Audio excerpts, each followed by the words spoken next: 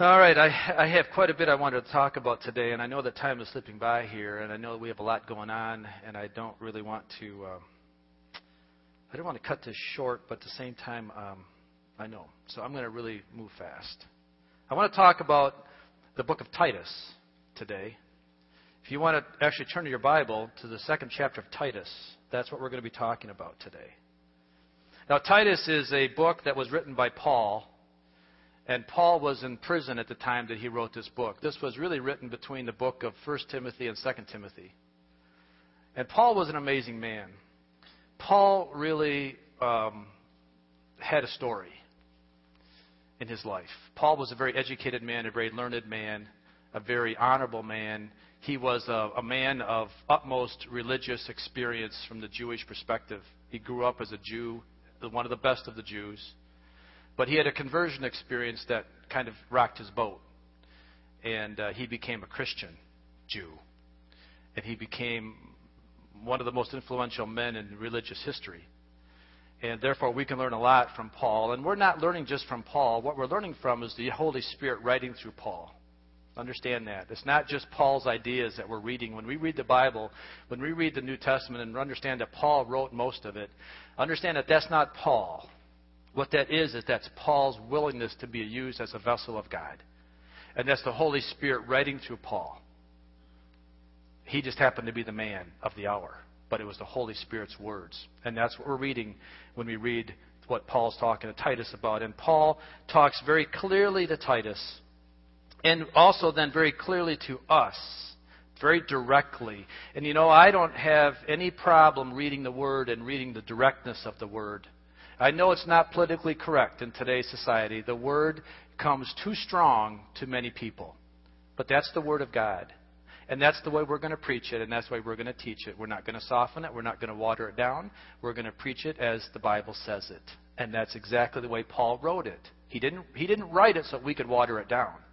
The Holy Spirit didn't inspire these men so that we could then come later and soften it. The Holy Spirit wrote it, intending it to be read and lived just the way He inspired it. So when we read it, I want to encourage us today that we do everything we can to hear the words and then to live them out to the very best of our ability, not to let anything that would come that would want to bring confusion or distraction or any other type of different viewpoint on what God is trying to talk to us. So let's read, first of all, in Titus Chapter 1, verse 9. Again, this is Paul talking to Titus. Titus is the pastor at this time of the church or churches that he and Paul had established. And Paul's in prison. Paul's writing letters to Titus, and he's trying to give him instruction from prison. And he tells Titus in chapter 1, verse 9, he says, you must hold firmly to the trustworthy message as it has been taught, so that he can encourage others by sound doctrine and refute those who oppose it. What he's really doing here is he's teaching Titus to teach pastors. He's really teaching Titus to go into the churches that you're over, to the other elders. You're going to be a teacher to pastors. You're going to be a teacher to other elders. So when you go there, teach them that they must hold firmly to the trustworthy message that has been taught, so that the other pastors, can encourage others by sound doctrine and refute those who oppose it. Now he's talking to two different groups here, which I find very interesting. He's first of all talking to those that are encouraged by sound doctrine. Those are the true Christians that are encouraged when they hear sound biblical truths that are being taught, because they're willing to be motivated and have a proper fear of the Lord, that when they hear sound doctrine, that they're not offended by it, they're not put off by it, rather they're encouraged by it because they're willing to change. None of us have attained perfection. All of us, including myself and every pastor and every church leader, I don't care who it is, all of us are still on the journey of our Christian life. So that we were one of two people. We're either those being encouraged by sound biblical teaching because we really love Jesus and we're really trying to please Him, Or were the other group that he's talking about are those that they need to refute those who oppose it.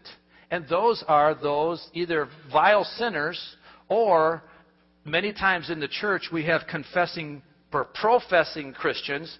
The difference between a professing and a confessing are different. There's a lot of people that profess Christianity. But just because you profess you're a Christian doesn't mean you're a Christian. No more than I'm John Glenn or any other man that I want it to be. I can profess him, but I'm not him. Therefore, unless you're a confessing, repentant Christian, then you're a professing Christian, which means you may not be a Christian at all. Those are the people that Paul said, Titus, you need to refute those people. So there's two levels, there's two types. There is the true Christian that is encouraged by sound biblical teaching, and then there is the type that is being refuted by sound biblical teaching. So the question is today, which one are you? That's your question. All those in church leadership, all those, whether you're a Sunday school teacher, a youth pastor, a lead pastor, an associate pastor, it doesn't make any difference. All those in church leadership must be willing to teach according to the Word of God. If you're not teaching to the full Word of God, then you shouldn't be teaching. And you shouldn't be preaching, because if you are, and if you're not preaching God's Word in its entirety and in its strength, then you're a false teacher. And you're a false prophet. And woe is you, or woe is me, if I'm not doing that. So in 2 Timothy chapter 4, another admonition from Paul, this time written to Timothy.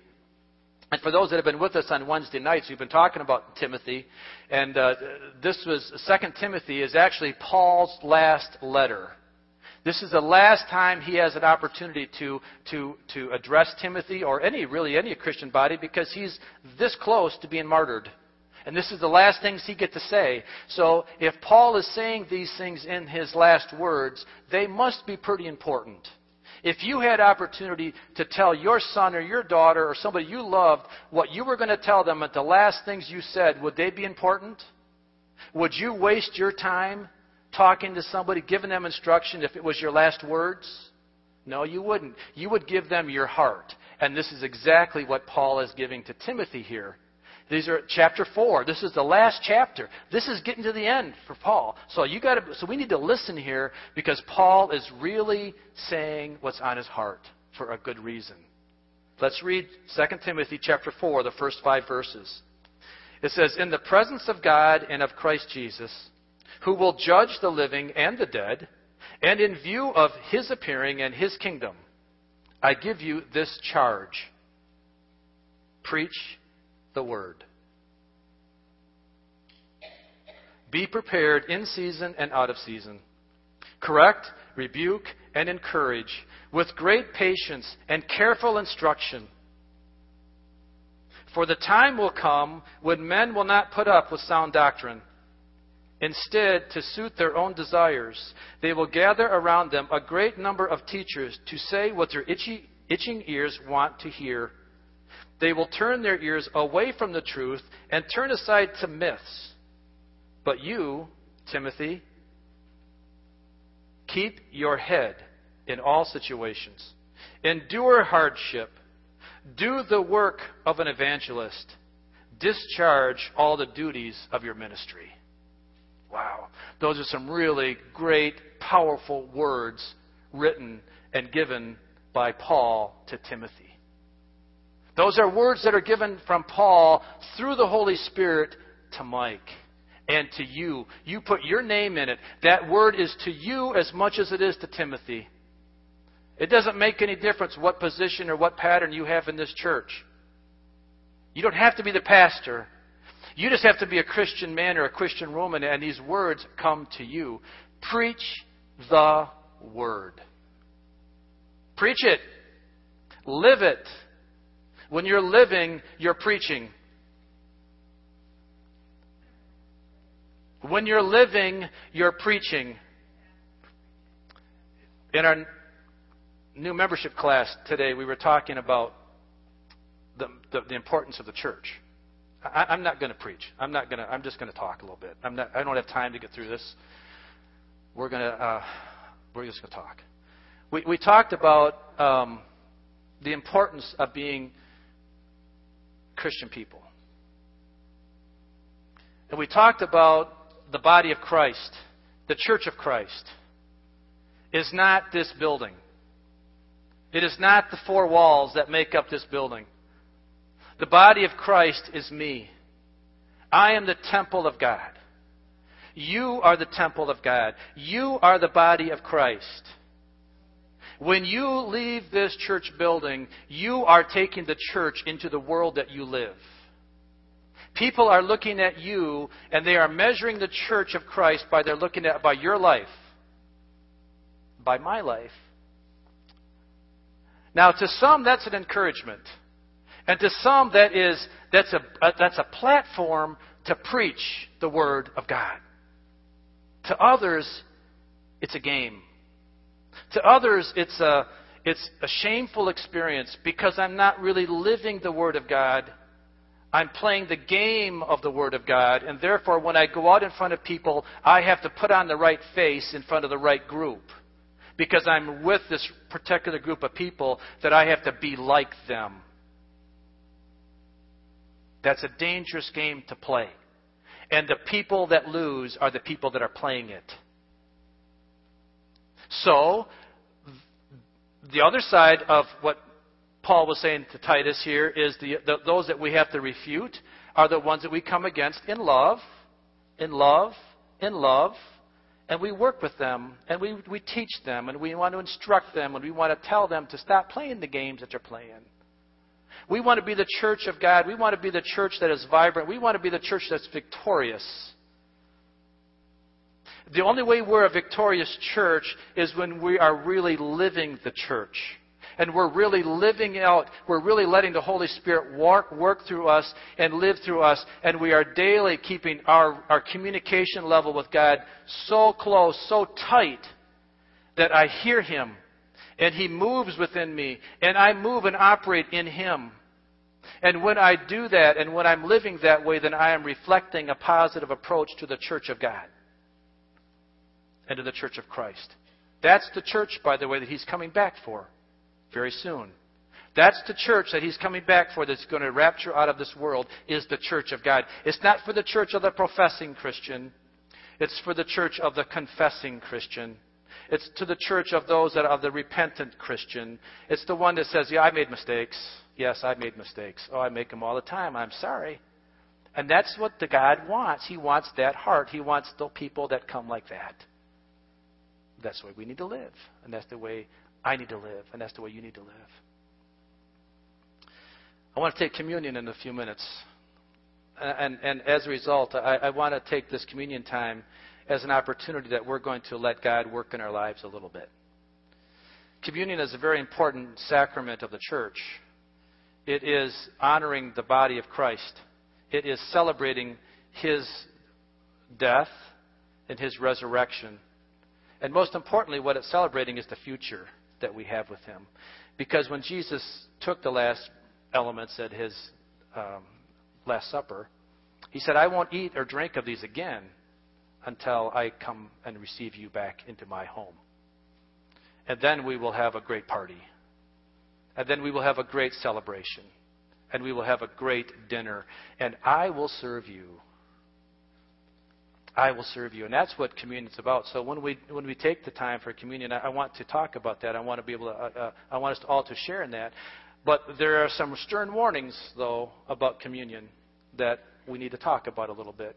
We can't eat and drink communion unworthily. We have to be careful that when we do take this celebration and we eat and drink, that we're doing so with the Lord watching, discerning our heart. Understanding what's in my heart. And He's looking for that authentic Christian man or woman that really wants to serve Him, that wants to please Him. See, I think that we've been talking about grace a lot in the last few weeks, and I really believe that God is giving us really a good teaching on grace. And Paul talked about grace. and he talked about it a lot in the end. And the one thing about grace that I think he gave us a real new definition on is that I do want to read this part. Titus, if you want to turn to Titus chapter 11 or chapter 2, verse 11, and read this with me, because I think this will help us prepare for communion. It says, "For the grace of God that brings salvation has appeared to all men. It teaches us to say no to ungodliness and worldly passions, and to live self-controlled, upright, and godly lives in this present age." See, the concept of grace here is coming up again. As we've been talking about it, we've been talking about grace in the manner or in the way that grace forgives us of sin, which it does do. Thank goodness God's grace forgives us of sin. Without that, we would have nothing. Without God's grace, we would be nowhere. We would be hopeless. We would be worse than hopeless. But God's grace really is significant. But Paul's saying, though, that we have to have the right conduct of accepting God's grace must be founded, though, on right doctrine. Some have misunderstood this verse to mean that all will be saved. All will come under a saving knowledge of Christ. But that's not what Paul is indicating here. The correct interpretation of this verse is that salvation is available to all people. All people, regardless of race, creed, gender, social, economic status, it is available to all men.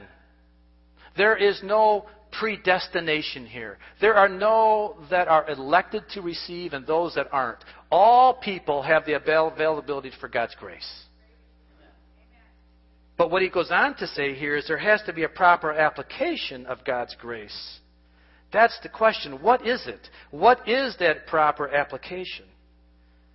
God freely gives us His grace for the sin in our lives by Jesus, by Him freely giving up His life on the cross as the perfect and holy sacrifice once and for all. Jesus accomplished it on the cross. That is the free grace that we have. He conquered death. He conquered sin. He then gives us grace as a free gift for us to apply in our life. That doesn't mean that all are going to go to heaven. That means that all who call on God's grace go to heaven. But what else does grace do for us other than forgive sins? Let's go back and read verse 12. Verse 12 says, it teaches us to say something. Who is it? It. God's grace is it. Listen, God's grace is the word it. God's grace teaches us to say no to ungodliness and worldly passions, and to live self-controlled, upright, and godly lives in this present age. Do you see what I'm talking about? We've applied God's grace as a Band-Aid. We've applied God's grace as a cover-up for sin and taken away the real power of it. The real power of God's grace is this, is that it changes me. It changes me. It's not just to cover up my sin and indiscretion. Thank God it does. Yes, thank God it does. But that's not all. If that's all grace was, then I could never live a victorious life. Because I would be living from sin to sin to sin. I would be living from guilty conscience to guilty conscience. I would be living from moment of indiscretion to moment of forgiveness. Indiscretion, forgiveness. That's not what God's grace is really about. God's grace is so powerful. It's so encompassing. It is so overbearing that it changes me. So that I don't want to sin anymore. So that I don't want to live in those worldly passions anymore. It gives me the power to step away. It gives me the power to make good life choices from now on. It gives me the grace to forgive my past. It gives me the grace to say, I'm sorry. But are you really sorry? Here's the difference between confessing and the next step. Confessing is good. Confessing is important. But you have to repent. Confess and repent. What does repent mean? Somebody shout it out. What's repent mean? Turn around, change. Confessing just says, I've confessed my sin. Confessing says, I'm sorry. But we all heard a few weeks ago about King Saul and King David. King Saul finally at the end said, I'm sorry, but he wasn't really sorry that he sinned. He was sorry that he got caught. You can confess and not really be sorry. Okay, but repenting means I am really sorry because now I'm turning around and I'm going a different direction. I am not going to repeat my same sin. I am not going to go down the same path. I am not going to repeat the same indiscretions over and over again. That is repenting. That's what King David did. That's when he came and said, I'm sorry, without any buts, without any conditions. I am just sorry that I did what I did. Please forgive me. That is when God's grace is applied properly. And then, and only then, are you really saved. Strong words, isn't it? Aren't they? Strong words. But that's what the Bible says. The Bible isn't just in it for the short haul. The Bible is in it for the long-term Christian that really understands repentance and then living a godly life thereafter. Verse 12, it says, and it teaches us to say no to ungodliness and worldly passions, and then to live self-controlled, upright, and godly lives in this present age. Now, what is this age that we live in? This age is pretty bad, isn't it? We have a lot of stuff coming around us at all times. We have a lot of bad ideas. That's what I was encouraging Ben and Cam for a little bit earlier. You're going to walk into some things that you've never experienced before. You go in the military, you go to college, wherever you go, you're going to be running into people that have ideas that are totally foreign to you. And you need to stand up. I need to stand up. We all need to stand up in the age that we're living according to God's grace. God's grace isn't just to cover my sin. God's grace is the thing that changes me from within so that I don't want to live in those worldly passions anymore. That I don't want to have to deal with that. That I'm not tempted by drink anymore. That I'm not tempted by sex. I'm not tempted by gambling. I'm not tempted by all those sins that would going to come around me because I'm so close to living to Jesus that all I want to do is to get more like Jesus. That is God's grace. That's why Jesus died on the cross for us. That's why He gave His life for me, so that I would want to be that close to Him. He didn't die on the cross so that I could trample His grace and live the way I wanted to live and then just say, God forgive me, God forgive me. I'm going to do what I want to do anyways. That's not why He died. And for those that think that, you will be mistaken come Judgment Day. We said it a couple weeks ago. There are some of us in this church and our families that we know and our friends that are not going to make heaven, though they think they are today, because they don't have a confessing, repenting relationship with Jesus Christ. They have a professing, I know who He is, but I really don't know Him. And that's what we need to teach today. And that's what we need to live today. And that is the power of God's grace. So as we prepare for communion this morning, where are you? Where are you today with applying God's grace in your life? Is God really changed me?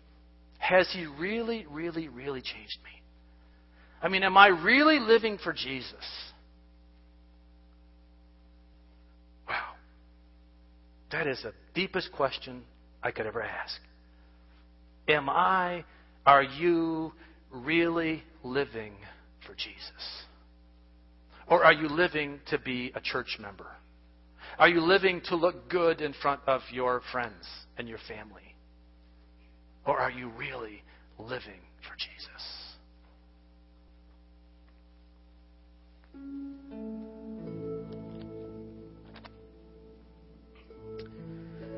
1 Corinthians chapter 11, verse 27, it says, whoever, that is whoever, that is everybody, okay? Everybody. Whoever, therefore, eats the bread or drinks the cup of the Lord in an unworthy manner will be guilty concerning the body and blood of the Lord. In other words, you will be guilty of crucifying him. Let a person then examine himself then, and so eat of the bread and drink of the cup. You see, we can't eat it, and we can drink it. He gives us the provision to eat and to drink. But I must make sure that my heart is right with God. I must make sure that I'm living for Jesus. And then I am qualified because of God's grace. Not to be a Band-Aid for my sin, but to be my change agent. To be the thing that makes the difference for my life, that takes me from a man that is a sinner to a man that is a redeemed man that has a future of heavenly life forever and ever. For anyone who eats and drinks without discerning the body eats and drinks judgment on himself. But wait, we serve a loving God. How can God judge people that He loves? Listen, God loved us so much that He sent Jesus to die a horrific death for me. That's love. That's love. A God that loves me that much has the authority to judge me. He has the right to judge me. Because He loved me so much that He sent His Son to die for me. Therefore, He has the right to judge me. And He will do so perfectly. Not the way I want to be judged. Not the way that's comfortable for me. But He will do so perfectly. Perfectly. Perfectly. He will judge because He has the right and He has the authority. In love. It's amazing. It's amazing. It's amazing grace. That's a great song. It's amazing grace. I think I'm going to write a song. I'm going to title it Amazing Grace.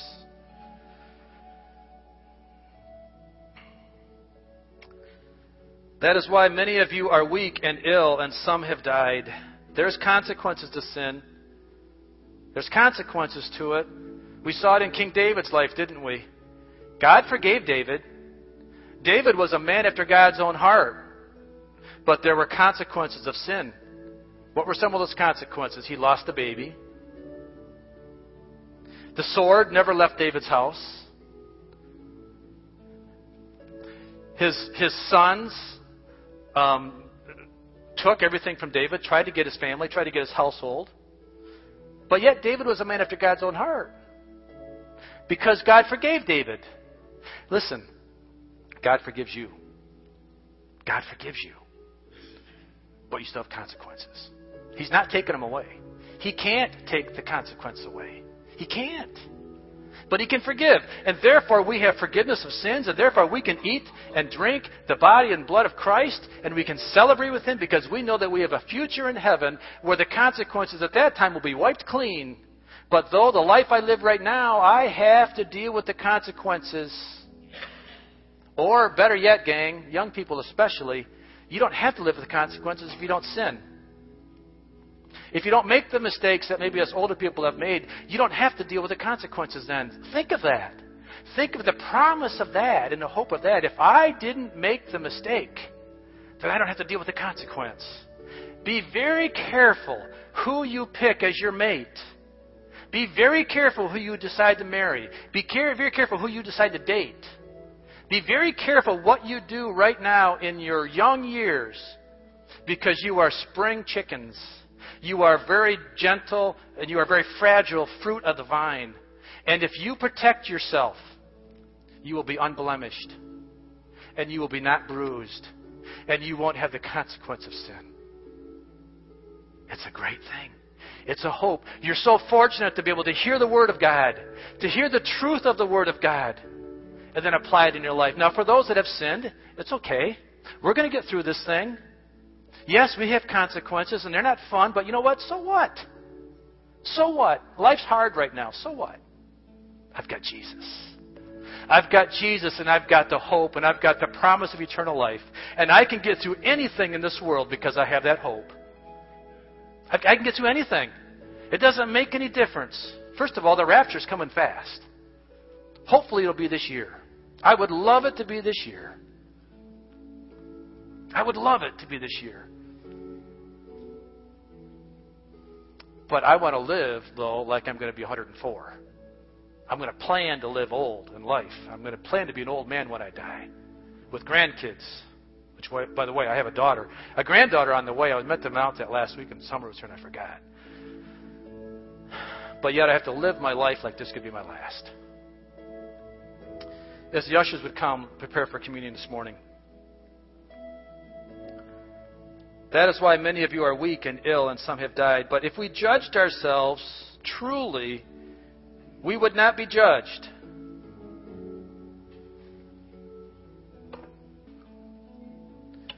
I know we were going to have body ministry now. And what I'd like you to do is exercise your faith. As you receive these elements today, go ahead, gentlemen, if you would go ahead and pass them out. As you receive these elements today, if you have an illness in your body, apply the forgiveness and the grace of God as you take the elements. God heals through your faith. Doesn't heal through my prayers. He heals through your faith. You can be sitting right there in that seat, drinking that cup of communion juice, eating that wafer, and God will heal you instantly. Also, if you're not sure if you should eat or drink this morning of this because of sin, all you need to do is this. Confess and repent of your sin. Confess and repent of your sin, and you are qualified to eat of this celebration today. But make sure, though, you do that. Don't take an element. Don't drink this if you're not sure. If you're not sure, don't take it. I don't care who's sitting next to you. You're not trying to play a game. You're not trying to take it because you want to look like it. Make your heart right with God. Make your heart right with God. We're going to pray before we eat and drink. We're going to give everybody an opportunity to make sure that their heart's right, to make sure that they've asked Jesus into their life, to make sure they're living a holy life, and not living a game. Again, it says, but if we judged ourselves truly, in other words, if we really, honestly judged ourselves, then we would not be judged. But when we are judged by the Lord, we are disciplined. God loves us so much that He disciplines us. Thank you, Jesus, for disciplining me. Thank you, Jesus, for bringing that condemnation in, that guilt in me. Thank you, Holy Spirit, for bringing that sin out in my life. Thank you for allowing that to happen, that disciplined me to get me back on the right track. Thank you for loving me so much that you're willing to discipline me. A person that doesn't discipline their children doesn't really love their children. A person that lets their children be who they want to be, thinking that that's cool, you don't love your children if that's the case.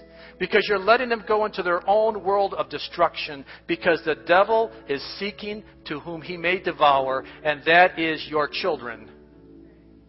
That is me and that is you. That's why God disciplines me, because He does not want me to be prey to the enemy. He would rather discipline me and put me through a little hard time, put me through a little stress, put me through a little pressure, so that I turn my eyes to Jesus and that I ask for His forgiveness and I repent of my sin. And when I do that, then He is faithful and just to forgive. He will not leave anybody on the outskirts if you've asked for forgiveness. But when we are judged by the Lord, we are disciplined so that we may not be condemned along with the world. That is the hope. That is the promise, that we will not be condemned as the world is condemned.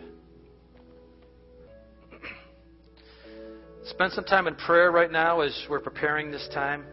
Ask yourself the question, where am I? Where's my relationship with Jesus? If you have a doubt, if you have a question, ask Him to forgive your sins. Ask Him to blot out that iniquity and that sin in your life. Ask Him to apply the grace of God in your life. But then here's the next thing you need to do. Tell somebody that you did it. And then hold yourself accountable to it. If you're continuing to live with bad choices, stop it. Stop it. Repent. Turn around. Go the other direction. It may not be popular. You may have to answer some questions to some people that may be confused of why you're doing what you're doing. But they're not important. Who's important is Jesus, because someday you're going to stand before Him and He's going to say, what did you do with me? What did you do with my sacrifice? What did you do with my blood that I shed? Listen, all the other people that you're going to have to answer questions to are inconsequential to Jesus. When you answer to God, you answer to everything. You answer to Jesus in love today and say, forgive me, Father. I'm going to change. I'm going to change. This is the first day of a new life for me.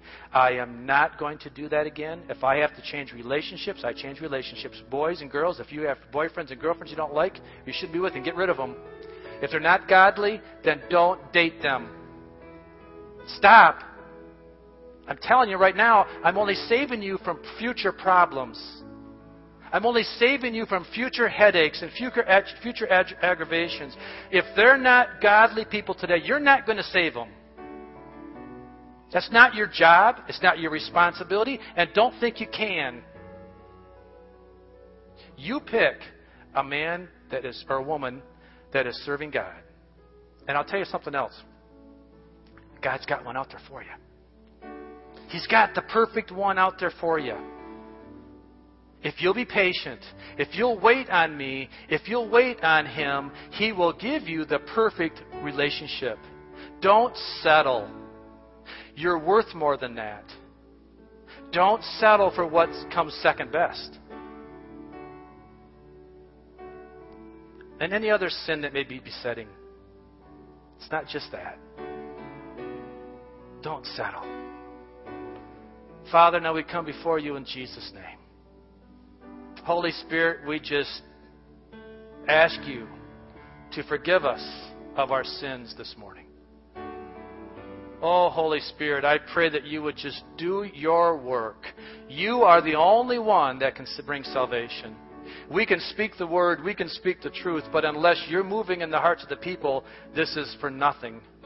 So, Holy Spirit, I pray in Jesus' name that your work would be done. I pray that you would have the impact, you would have the authority, you would do what you need to do in our hearts today to transact the transaction that must be done. So forgive us today. For all those here that are questioning, repeat after me. Jesus, all of us, let's just say the word, because we all can say it. We all need to repeat. We can all say this. Jesus, I come to you with my sin. Maybe it's unintentional. Maybe it's intentional. But I ask you to forgive me. I'm sorry that I sinned. Please help me to change. Let your grace be all-powerful, all-encompassing, that I would never be the same. Thank you for your salvation. In Jesus' name, amen. Now, if you take this bread in your hand, this is the body of Christ. We're going to pray. We're going to partake in that in a minute. This is the thing that saves us. Rod, would you ask a blessing? Amen. Amen. Let's partake it together. Thank you, Father. Thank you, Father, for your mercy and your grace. Thank you for your love. Thank you, Jesus. Now, the cup that we have in our hand signifies the blood of Christ. The blood gives life. Life is in the blood. When Jesus poured out His blood on that day, He gave us life. He gave us healing. He gave us a fullness in our life. He gave us the ability to live life abundantly. Not just sneaking through, not just getting by, but victoriously and abundantly He gives us life through the blood. And that's what this cup signifies today. So as we drink this, let's thank God for the life that He has. Amen. Riley, would you pray over the blood, please? Thank you, Father. Amen. Let's partake together. Thank you, Jesus. Thank you, Father. Jackie, if you could sing a song, let's just sing a song of praise. Let's celebrate a little bit of what just happened, what we just had. Communion with God, our Father. Jesus, our healer. And let's just celebrate, let's just worship Him for a few minutes as we get ready to leave today. Thank you, Jesus. Amen. Thanks, guys. Amazing grace, how sweet the sound that saved a wretch like me. You can stand up if you want to. I once was lost, but now am found. Was blind, but now I see. Amazing grace, how sweet the sound that saved a wretch like me. I once was lost, but now I'm found. Was blind, but now I see. Amen. Father, we just thank you again this morning for your mercy and your grace that you apply. We thank you for that. We thank you, Jesus. Now, we just ask, Lord, that as we go through this day, we have celebrations of graduations today, of next steps in people's lives. Lord, help us to celebrate today with them and honor them today with that. Go with us, Lord. And most of all, Lord, let us take the church of Christ with us today. That as we leave this place, Lord, help us to understand that the temple of Christ is leaving in this place. The church is walking out the door. The church is walking out the door. We're not leaving the church when we leave this place because it's going with us. Help us to understand that and help us to live in it this week, we pray. In Jesus' name, amen. Amen. Thank you for being here this morning. God bless you. Amazing